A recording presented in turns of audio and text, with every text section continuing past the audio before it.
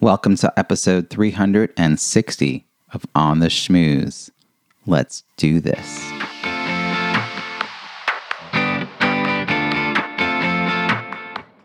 Welcome to On the Schmooze, the podcast that highlights talented people from different fields, explores how they built strong networks, and overcame challenges on their way to becoming successful leaders. Now here's your host, Robbie Samuels. I'm developing a new checklist and a new talk called Overcome Common Virtual Meeting Mistakes to Increase Engagement in Sales. This has led me to set up market research calls with 6- and 7-figure online entrepreneurs and their teams to discuss the challenges, snafus, and disruptions they've experienced while using Zoom to launch new products or deliver their programs. If you'd be open to scheduling a call, I'd greatly appreciate it, and I'd share the new checklist with you and your team so you can avoid some of these mistakes in the future. I'm also offering a group training session for 6- and 7-figure online entrepreneurs and their teams. To schedule an event optimization assessment call, please fill out this form and I'll be in touch. It's available at robbiesamuels.com/Zoom Insights. Again, the link to the form is robbiesamuels.com/Zoom Insights. If you have an important launch event on your 2023 or 2024 to-do list, you can book a private training with me for your organization that includes personalized strategy sessions to help you implement these changes, develop more interactive, inclusive, and transformational virtual programs. Next, a word from our sponsor, and then we'll dive into this week's interview. You may know you're listening to this show along the Marketing Podcast Network, but did you know there are other great shows on MPN to help your business? Christy Heiler hosts a fantastic podcast called Own It. Christy, tell us more about the show. Own It is all about celebrating women and non-binary advertising agency owners. We talk about buying out of the Boys Club of Advertising because less than 1% of ad agencies are owned by women. And where can people subscribe? You can find the podcast at untilyouownit.com. We're also on the Marketing Podcast Network at marketingpodcast.net. And of course, you can subscribe wherever you get your podcasts. You heard her. Go subscribe. Today's guest has dedicated his life to fostering understanding and acceptance for a misunderstood community.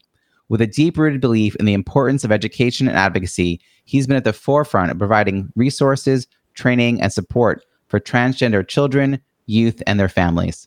In 2021, he took to the TEDx stage at the University of Washington, delivering a powerful talk titled The Heart of the Matter, shedding light on the nuances of gender diversity and the importance of acceptance. In 2023, his groundbreaking book, Trans Children in Today's Schools, was published by Oxford University Press. This book serves as an essential guide for educators, parents, and anyone seeking to understand the experiences of trans children. He provides professional development, policy creation, athletics guidance, and education for parents and students. His unwavering commitment led to the founding of 2 organizations, Gender Diversity and transfamilies.org. These organizations offer a beacon of hope with workshops, conferences, and outreach programs impacting families with gender-diverse children. Recognized as a trailblazer in the field and featured on the Oprah Winfrey Show, Larry King Live, and NPR's Fresh Air, he's been instrumental in shaping a world where gender diversity is celebrated and every individual feels seen and valued. His work has provided a haven for many and paved the way for a more inclusive and compassionate society. A visionary, an advocate, a true change maker. Please join me in welcoming Aidan Key. Welcome, Aidan. Fantastic. It's always hard to hear the prelude to coming on because it kind of overwhelms me to have it packaged up. It's amazing. And I know there are things that are not in there because when I met you, were working on Gender Odyssey, which was a whole conference. It's not even mentioned. So right. There's a long history. When we met 20 years ago at the Creating Change conference, you were already a mover and a shaker, doing great things. You're joining us from Juneau, Alaska, which is a great place to be in the middle of a pandemic. So good for you. Thanks for being here. As you know, this is a show about building strong networks, and the context is leadership. So tell me, how do you define leadership, and when did you realize you had the skills to lead? I did not realize I had the skills to lead. I realized that what I was doing was considered leadership. And I got to tell you, I pushed hard against it. To me, what comprised leadership I felt was really pushed on me. And the only thing I felt like I was doing was saying, hey, we should get together and have a conversation. So I found a place, I named a date and time, I sent out invitations. That was the first Gender Odyssey conference. And then I thought, well, we will make it what it needs to be. But there was a lot of expectation about what should be in place already. And that I had responsibility for that, or at least that was, again, what was being presented to me. And I just thought, you all make it happen. I opened my door and said, come on in. So it's this interesting balance of moving forward with that initial understanding of, hey, I'm just the host, to actually thinking of it as what is considered part of being a leader. So I had to, kick and scream a little bit, and then decide that if I wanted to keep doing those things, I needed to accept that leadership was, that the title of leadership would go with it. What did you think leadership meant at the time? I thought, let's see, you are on a sports team and you excel athletically. You have you're a reliable player. You model some good sportsmanship. You pull people together, and then they elect you team captain. Or you're going for public office, and you knock on doors and you put out yard signs, and people elect you and decide now you are our leader. So it's a really a decision to want that title, and then a validation of others, in approving that by their vote or however that goes about.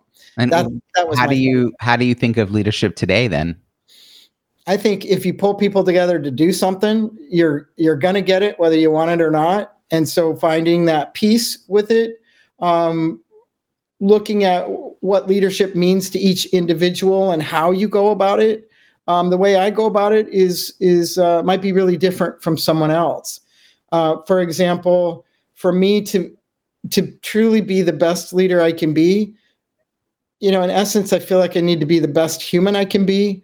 And in some respects, that means if I want really powerful, frank, honest conversations, then I better figure out how to do it myself. I better show up with that vulnerability if I want to provide an environment for others to be vulnerable. And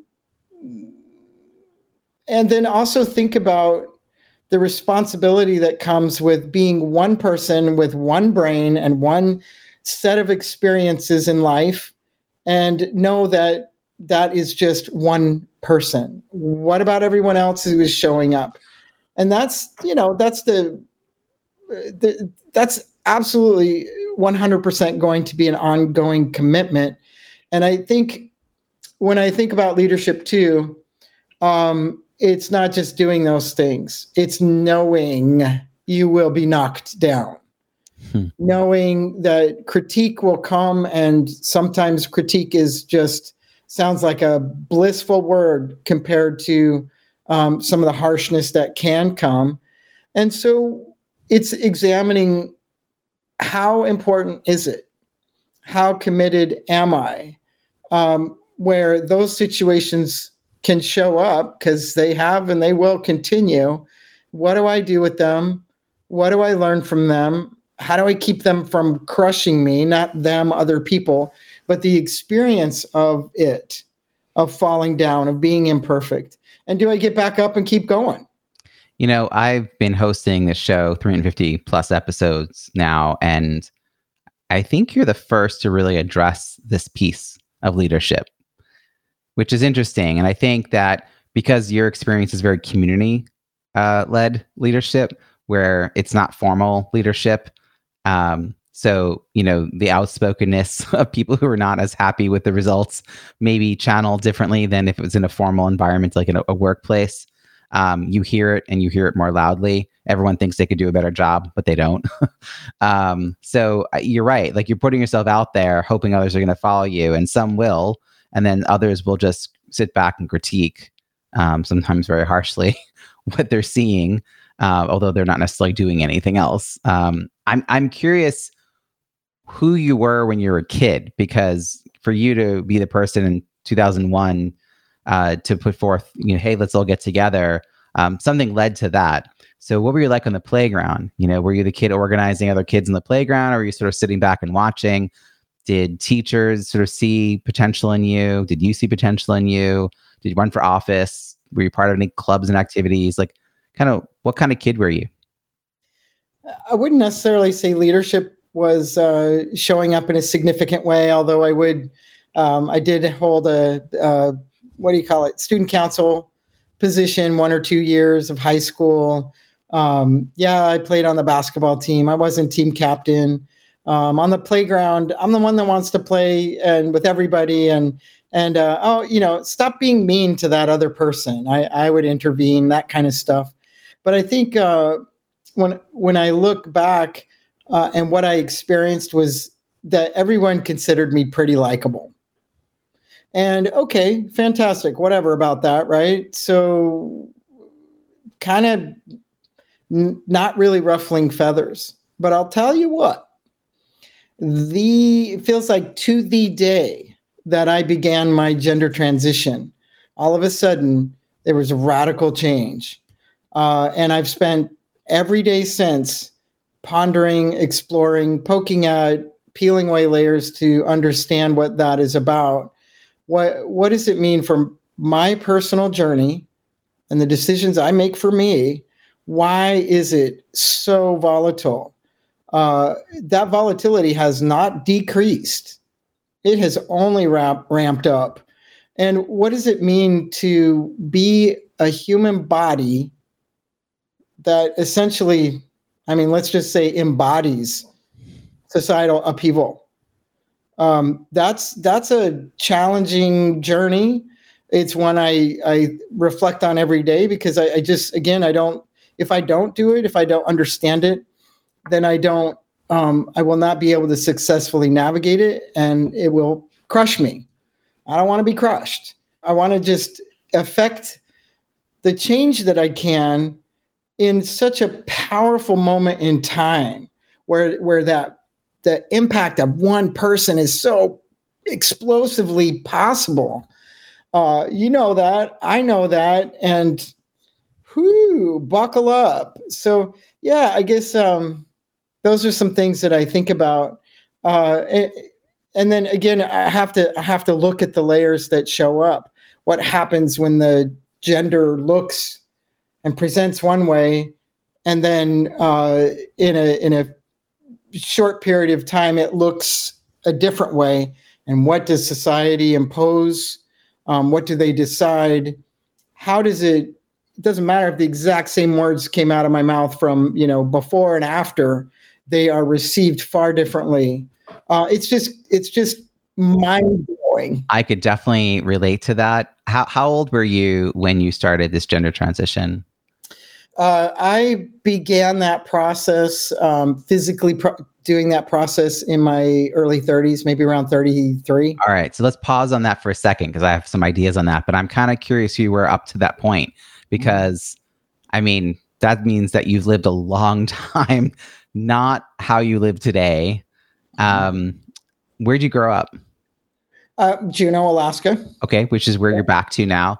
So it's small town feel, I'm guessing. Yeah, everyone knows 30, everyone.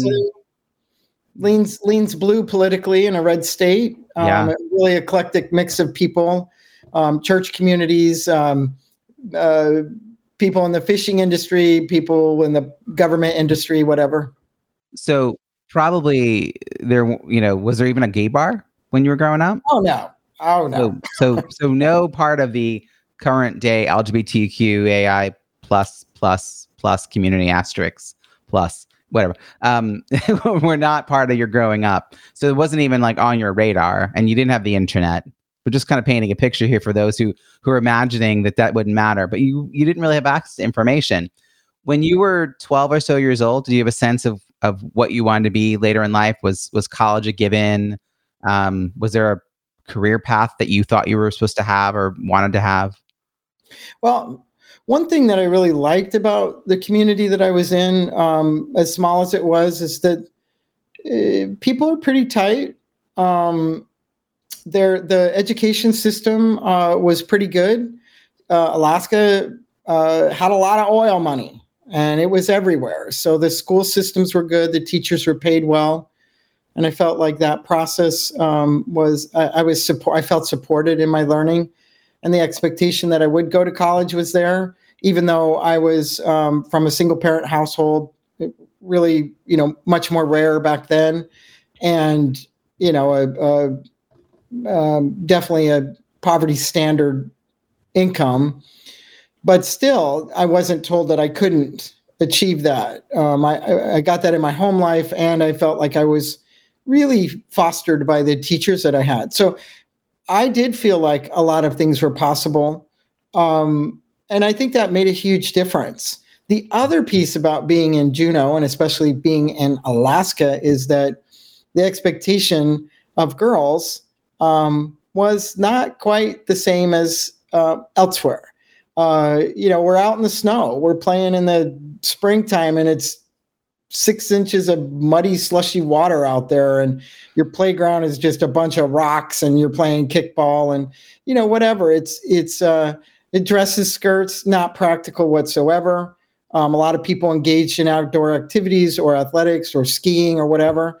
So the trappings that are traditional for femininity weren't so harsh, and I think that really helped give me some breathing room a lot, where the gender distress was actually a lot lower than it might have been otherwise. Mm-hmm. I grew up Long Island, New York, and when I was 8 until I was 14, my dad had a flea market booth, and by the time I was 10, I worked there weekends, holidays, particularly during the Christmas rush. And, I was given a lot of latitude of being who I am. And I remember I was short enough to stand in the box truck, and they would throw boxes at me, and I'd have to Tetris them quickly. Or sometimes I'd be in there throwing them back out as we were unpacking. And looking back, yeah, similar to you, like I just kind of had a lot of latitude for how I showed up. And so I wasn't in great distress or really like thinking about it. My sister was holding down the fort for the femininity part of what a girl should be, and no one had any great expectations. And so it is interesting having that background changes the distress as you described. But you off to college, did that introduce you to at what point do you sort of cross paths and discover that there's this world out there, and how to define how you identified? Well, I left Juneau with my VW bug packed to the gills on the Alaska State Ferries, went to Seattle, and started my first year of college at a Christian liberal arts college. I loved the campus. It was beautiful. I loved the size of the school. It wasn't too big. And man, it is not the place to come out as anything. The religious expectations. As a matter of fact, no one believes me when I say this, but my college application had all the things that you fill out that are typical, and then it says, "Oh yeah, and have you ever in the past, or do you currently engage in homosexual activity? Yes or no." That was on my application back then, and at the time, I was like, I don't even know what that means. Now, how weird. But in essence, when I got to Seattle, I met other people like me, and they shared their stories with me that really resonated, especially with respect to sexuality, sexual orientation. And I realized that something that I didn't think was possible had my first coming out and living and finding a lesbian community, and feeling a great degree of acceptance, validation, celebration, inclusion, and a lot of life possibilities that I hadn't anticipated before that could be possible. Now, the problem with that and especially in the early 80s, is that it didn't mean that a lot of career paths were going to open up for me. The college debacle was a debacle. I didn't even last a year because it was such an impressive environment. So I stepped out and I got a job making pizza. And I made a lot of pizzas. I've delivered a lot of pizzas. I've run a restaurant that made pizzas. So many times I will say everything I learned, I did not learn in kindergarten, but I did learn in pizza. So it took me a while to try to find what I was going to be doing with my life, because I felt like that if I'm going to be who I am, authentic in that way, then the typical paths for careers and opportunities would be closed to me. And I just didn't know what to do with that. Fast forward to my early 30s when I began understanding more about gender identity and what that meant for me and what I might need to do about that. Even more so, I could not see what type of future would be ahead at all. 100% no way. So that said, I took it step by step, and I had a conversation with my sister. I had a conversation with a friend, a coworker, about my gender exploration and my transition steps. And lo and behold, those conversations are landing me right here having one with you. Wow. I also, just to point out the timing, you're talking about early 80s for when you were trying out the college. And then a decade later, right, you're in the 90s when you're talking about a gender transition. Am I getting the timing right? Close. Mid to late 90s was when I first understood that a gender transition was even possible. Mm-hmm. And I think I started taking initial steps maybe, late 90s, 97, 98, something like that. Leslie Feinberg, author of Stonebridge Blues, came to our campus. I went to Stony Brook University at the end of the fall semester and challenged us to add T, transgender, to the then LGBA name. And the B had only been in since maybe 92. And when I kind of wandered into the community in 94, and I wandered in having no clue about my gender or sexuality. I'm an advocate. They were trying to figure out where I fell. They didn't say, "Are you bisexual?" They asked if I was a lesbian, and I said, "Oh no, I'm straight," which totally blew their minds. And I just said, "I'm not going to label anymore." But the reason it blew their minds is because they were still struggling with where to do with bisexuals in the community. It had been this tenuous 5-year battle. And so not that many years later, Leslie comes and they say, "Hey, let's do this instead." And I was upset because the group ran ahead and did it without much thought. So basically the next meeting, they added the T. And I walked in 5 minutes late. The decision was done. And I was like, "But you didn't change your programming. There's no policy change. We don't know how to talk to each other." And I was identifying as kind of a question mark. I didn't have I was just kind of floating around the community. But to go from that moment where it was just sort of beginning to be understood to now where there's just so much more for young people. And, back then young people were people in college. Now young people are people in grade school.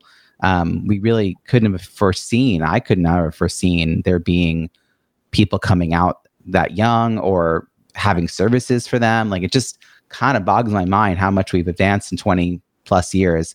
But yeah, you mentioned earlier how people treat you based on how they perceive you. And I had a moment at a True Spirit conference in DC, and True Spirit was a space for, I would say, people who are masculine of center, might be the terminology we'd use now. And I walked in, and people at the conference thought, and I was not yet on hormones, that I was someone's boyfriend who was supportive. And when I walked out and I stopped at some random rest stop, people glared at me because I was a dyke. And I was like, this is interesting. Right. Gender is an interaction. Right. Wow. Right. Well, it was really nice to hear you comment about the adding the T, because it was just so quick, and it was so much from my perspective in the framework of, okay, let's just get it over with. Let's make sure it's lowercase, not uppercase. So we're going to add you, and you just need to know your place. T for token, T for a little mascot, and now be quiet. That's how I felt like it went. And what was interesting in my work, because that's when my conference was starting and things like that, is that there were people of certain generations, new, younger generations coming in, taking to heart LGBT, and thinking, well, and I should have access to all of these resources and things that could help support me. I should be able to find community. And no, it wasn't there yet. It had to come. The T showed up before anything was there. Yeah, it was window dressing before there was substance. Mm-hmm. Which is interesting because in Washington State, protections for gender identity and gender expression showed up in 2006 before anybody really even thought what that meant or how that might apply. And so when the state superintendent's office issued guidance for schools, for K through 12 schools, about what gender inclusion means, they put out it means this, and this. And no one was prepared for it. No one had thought about it. No one knew how to implement that. Oh, they just get to go use this bathroom. Oh, you just changed the name on the transcript? Wait a minute. No. So it was interesting, the cart before the horse kind of thing again. Yeah. I remember meeting Transsexual Menace at my first Creating Change conference in 1995, Detroit. I think it was 95 or 96. And they're out there, really being visible and, led by an attorney. So they also knew the legal landscape as well. Interesting that I later ended up working for Gay and Lesbian Advocates and Defenders, which changed their name a little while ago to GLBTQ Legal Advocates and Defenders, kind of to your point, where everyone made sure they include the full alphabet. But early on, it was definitely not. It was very periphery for a long time. And so when you started to think about this conference in 2001, your plan was to kind of almost have an unconference. Are you familiar with the model?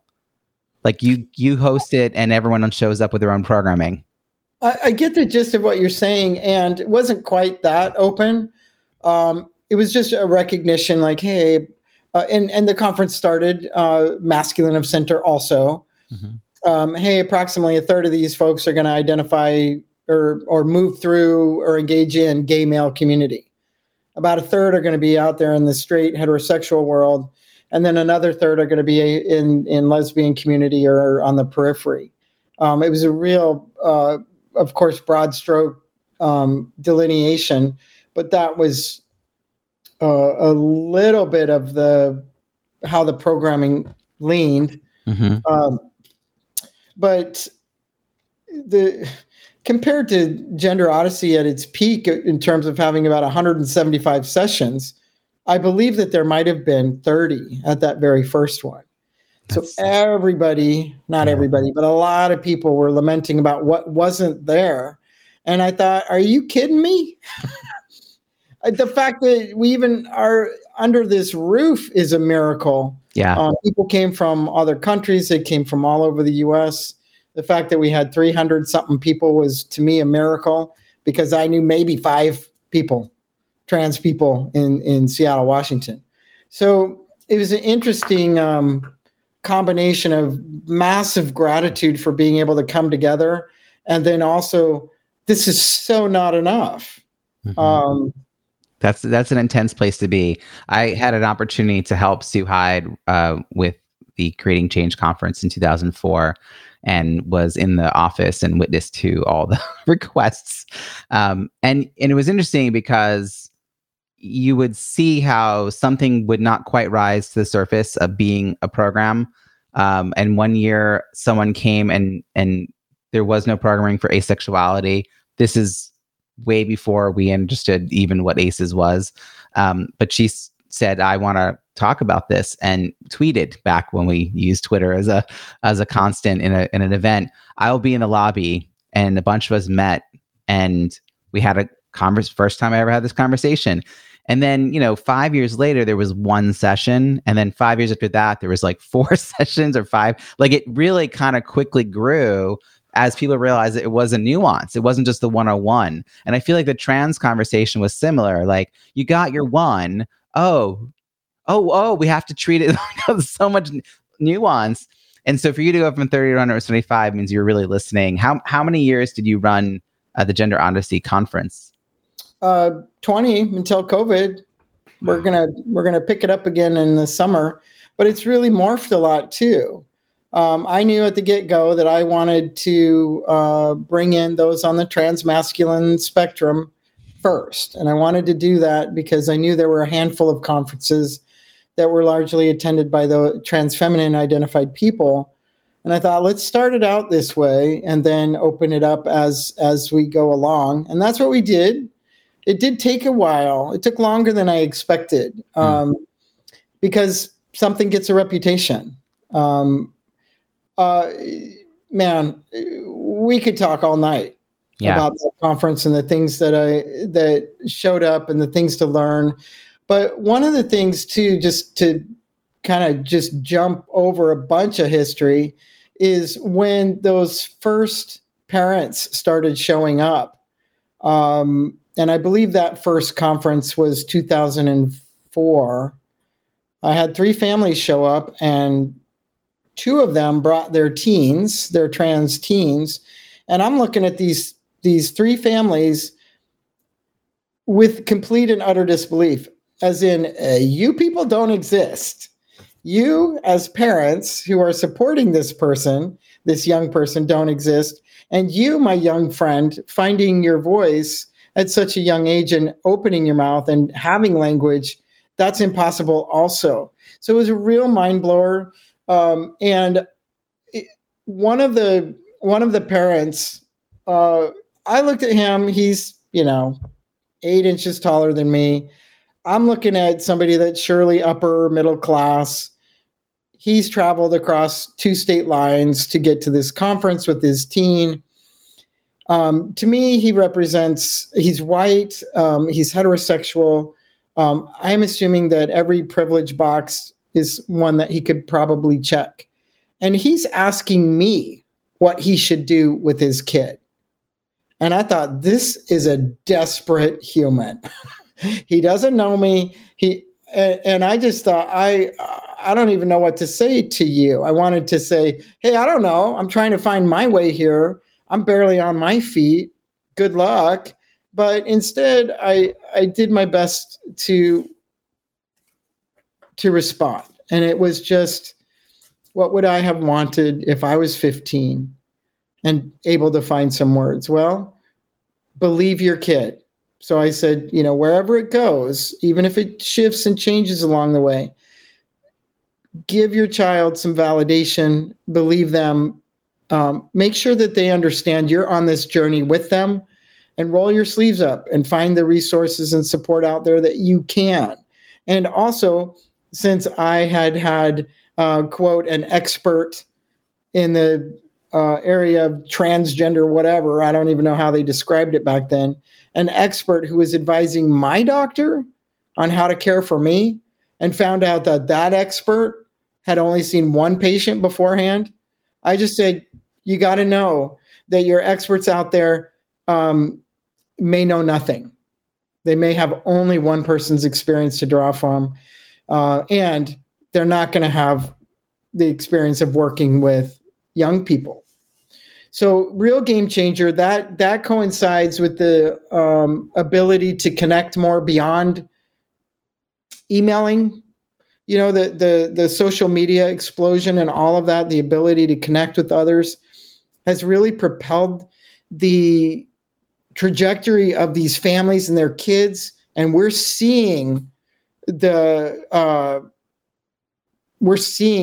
explosion as a result, the explosive reaction to their rapidly growing presence, their visible presence. And nobody has time to keep up, not even me, in it every day for decades at this point. So I think when I step into environments, whether that's with educators or medical providers or a corporate workplace environment or the pre-K school, I just cannot help but be ridiculously compassionate for the distress that people are experiencing. Because where are they supposed to find this learning? Where are they? How can they possibly access any type of shift in therapeutic approaches? Where are they going to get their research when it's not happening fast enough for anybody to really access and have benefit? So, whatever. I had to write that book. I swear to God, if nothing on planet Earth ever happened again, I had to finish that book.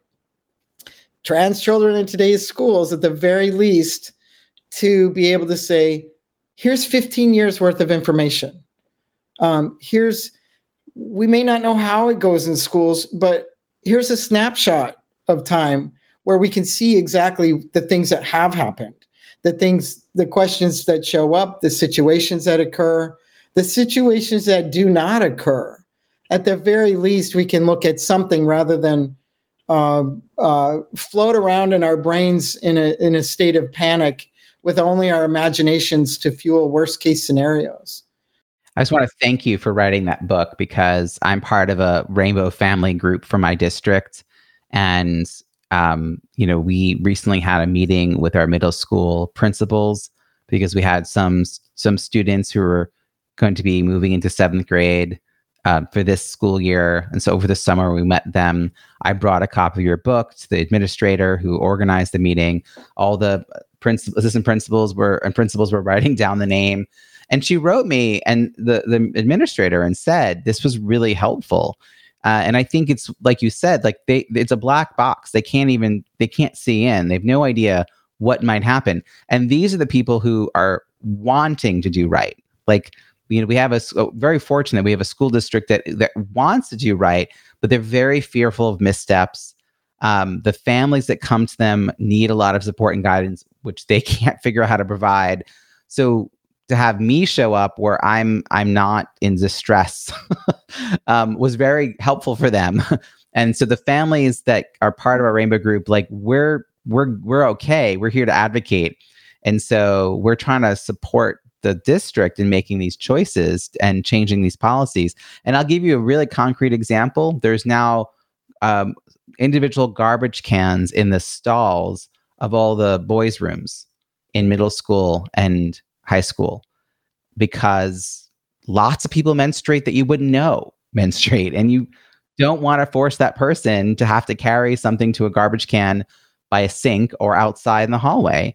And it's such a simple thing that they were like, what? Right. We're like, yeah, this should not take 4 months of research and study. This is like, call up the janitorial service and ask them to order X number of more containers, a couple little waste baskets, right? Really simple stuff. But these are the things that a lot of people can't sort of foresee because they can't imagine that world. They've not walked those lives. Such a great concrete example, right? Our very first conference, the conference facility didn't stock the toilet paper in the men's room because it just doesn't need restocking as much as the women's room. And we all needed toilet paper. And so one of the things I learned, the learning happens every which way you look at it, was talking to whatever convention facility we might be hosting our event and saying, hey, by the way, please make sure that they stock paper products properly, maybe more frequently than the schedule usually might be. Oh. And, when it comes down to it, and you want to figure out how to be gender inclusive in schools, it really comes down to those kinds of small details. We can throw our hands in the air and talk about safety and privacy needs of not the trans kid, but all the other kids. What we need to recognize is that if we are addressing the safety and privacy needs of a trans or non-binary kid, we're actually, and we look at something fresh, typical practices that we take for granted and look at it fresh, those steps that we might take to help that gender diverse child also deeply benefit all the other kids.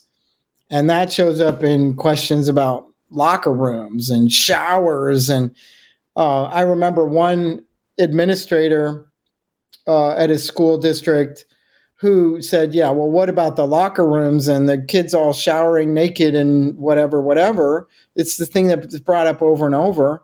And I just looked at the other people in the room. I said, well, tell me, do the kids still use the showers?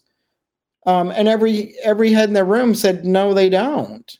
And so the one who asked that question, he was very surprised.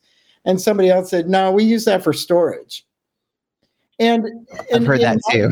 Yeah. In my journey of learning, because why do these specific questions come up so often over and over? I want to understand that too. I want to find out where that question's coming from, what they think might happen.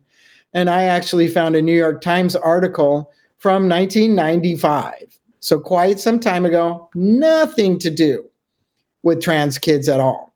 But it was about privacy in locker rooms, and that the students were deeply uninterested in showering and being naked in front of their peers. And they felt like that practice of prior generations was barbaric and couldn't, and felt like, and understandably so, felt like it was violating their rights. And so even in 1995, a young woman who, again, these are not transgender kids, these are just kids for various reasons wanting a greater degree of privacy and pursuing her rights to have that and prevailing. So, it really kind of makes the questions a moot point. And even if kids are even if there are expectations for them to shower in certain situations, I know there are some important ones, swimming team members, people who wrestle, they're on sweaty mats together. It's important for health reasons. Then how do you ensure that you're protecting the privacy needs of all those kids? Because they want it.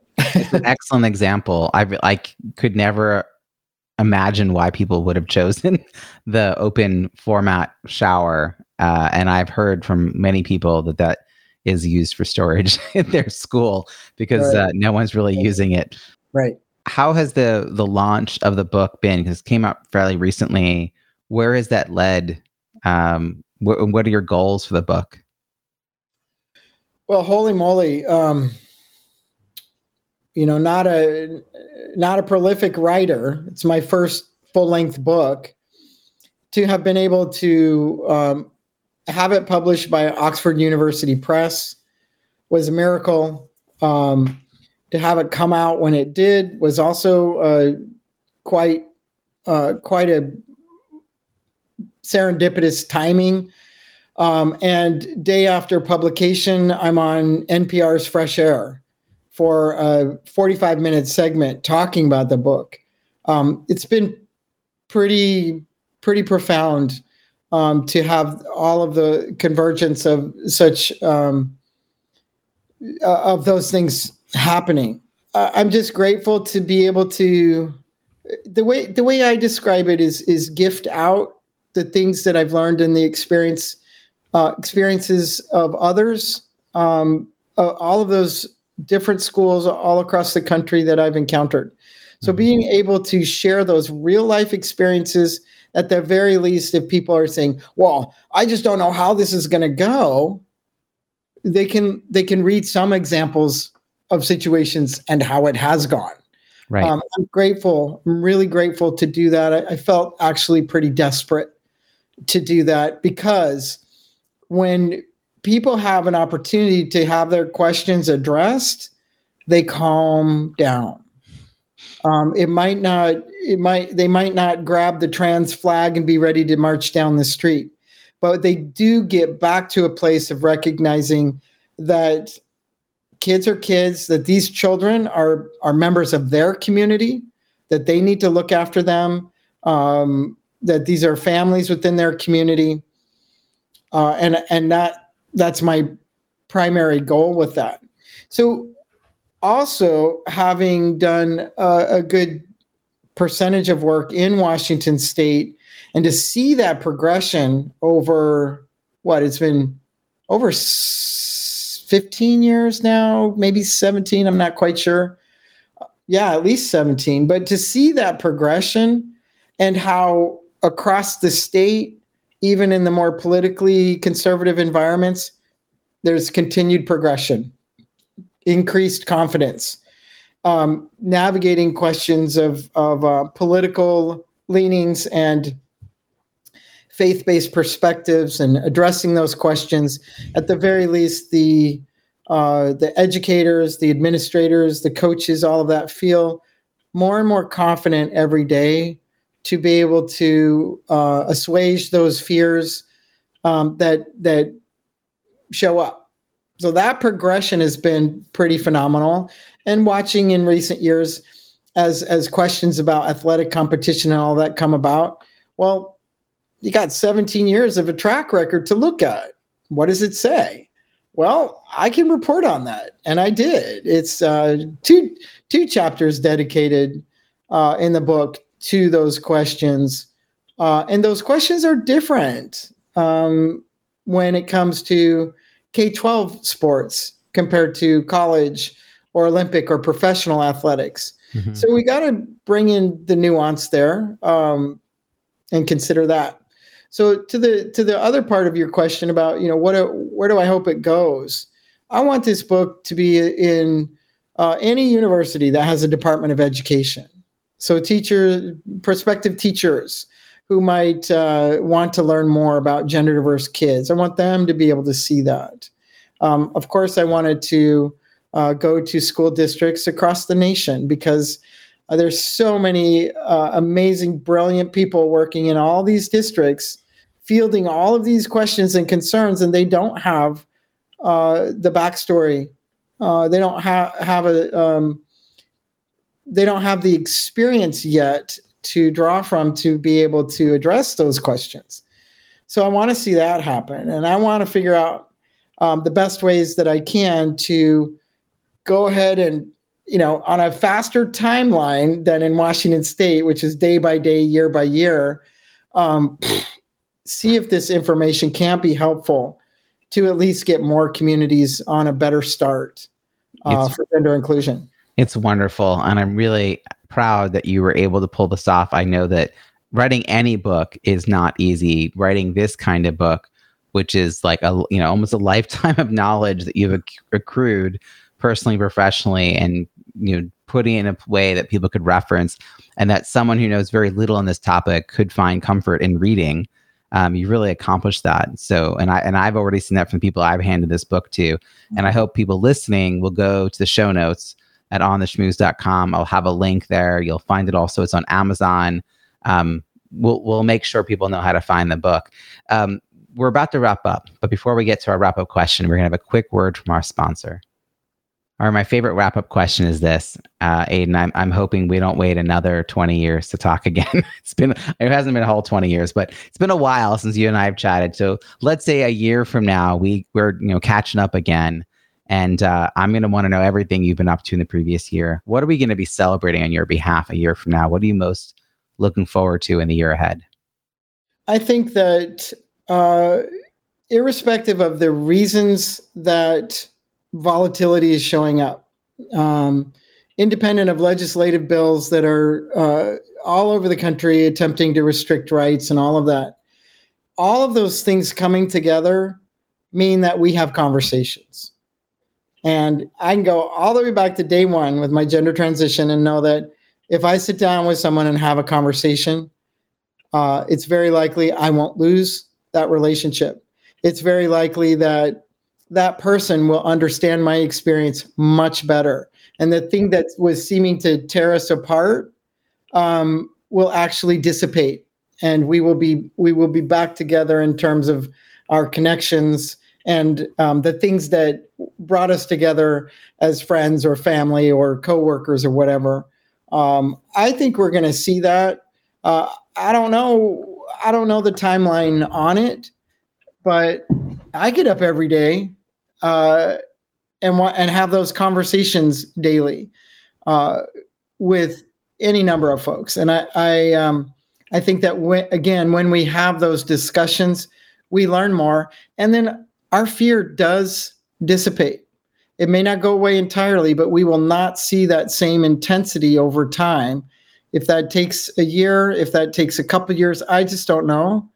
I guess one other thing that I will add is the brilliance of stepping into those conversations, even if we're on seemingly really opposing sides.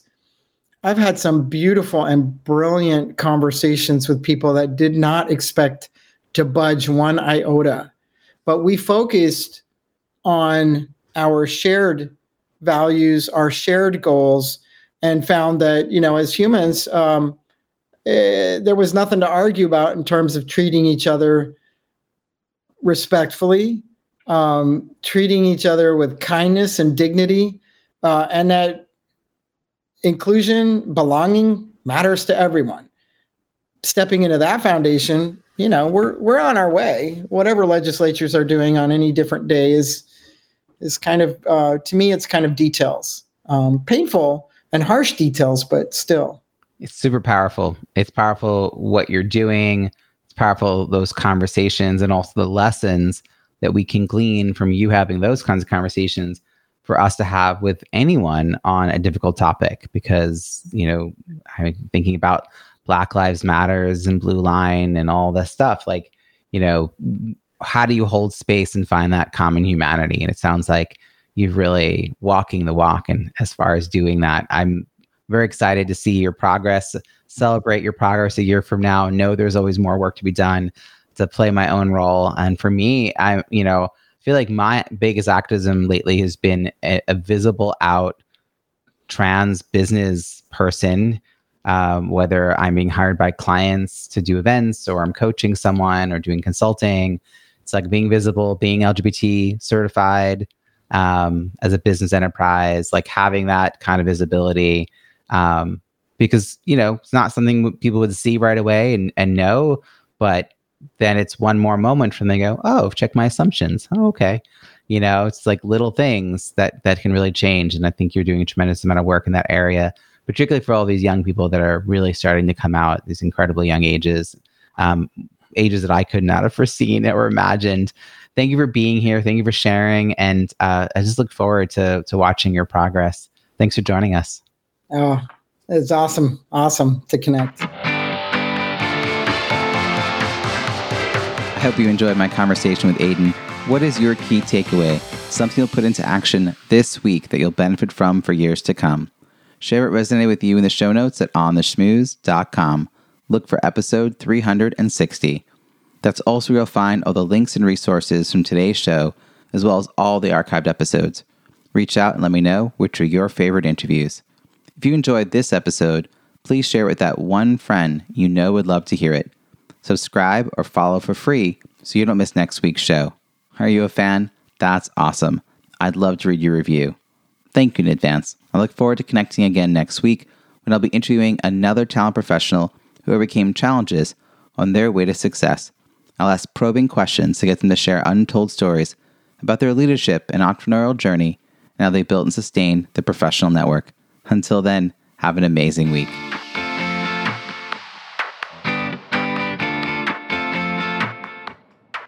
Thanks for listening to On the Schmooze podcast at www.ontheschmooze.com. That's On the Schmooze, SCHMOOZE.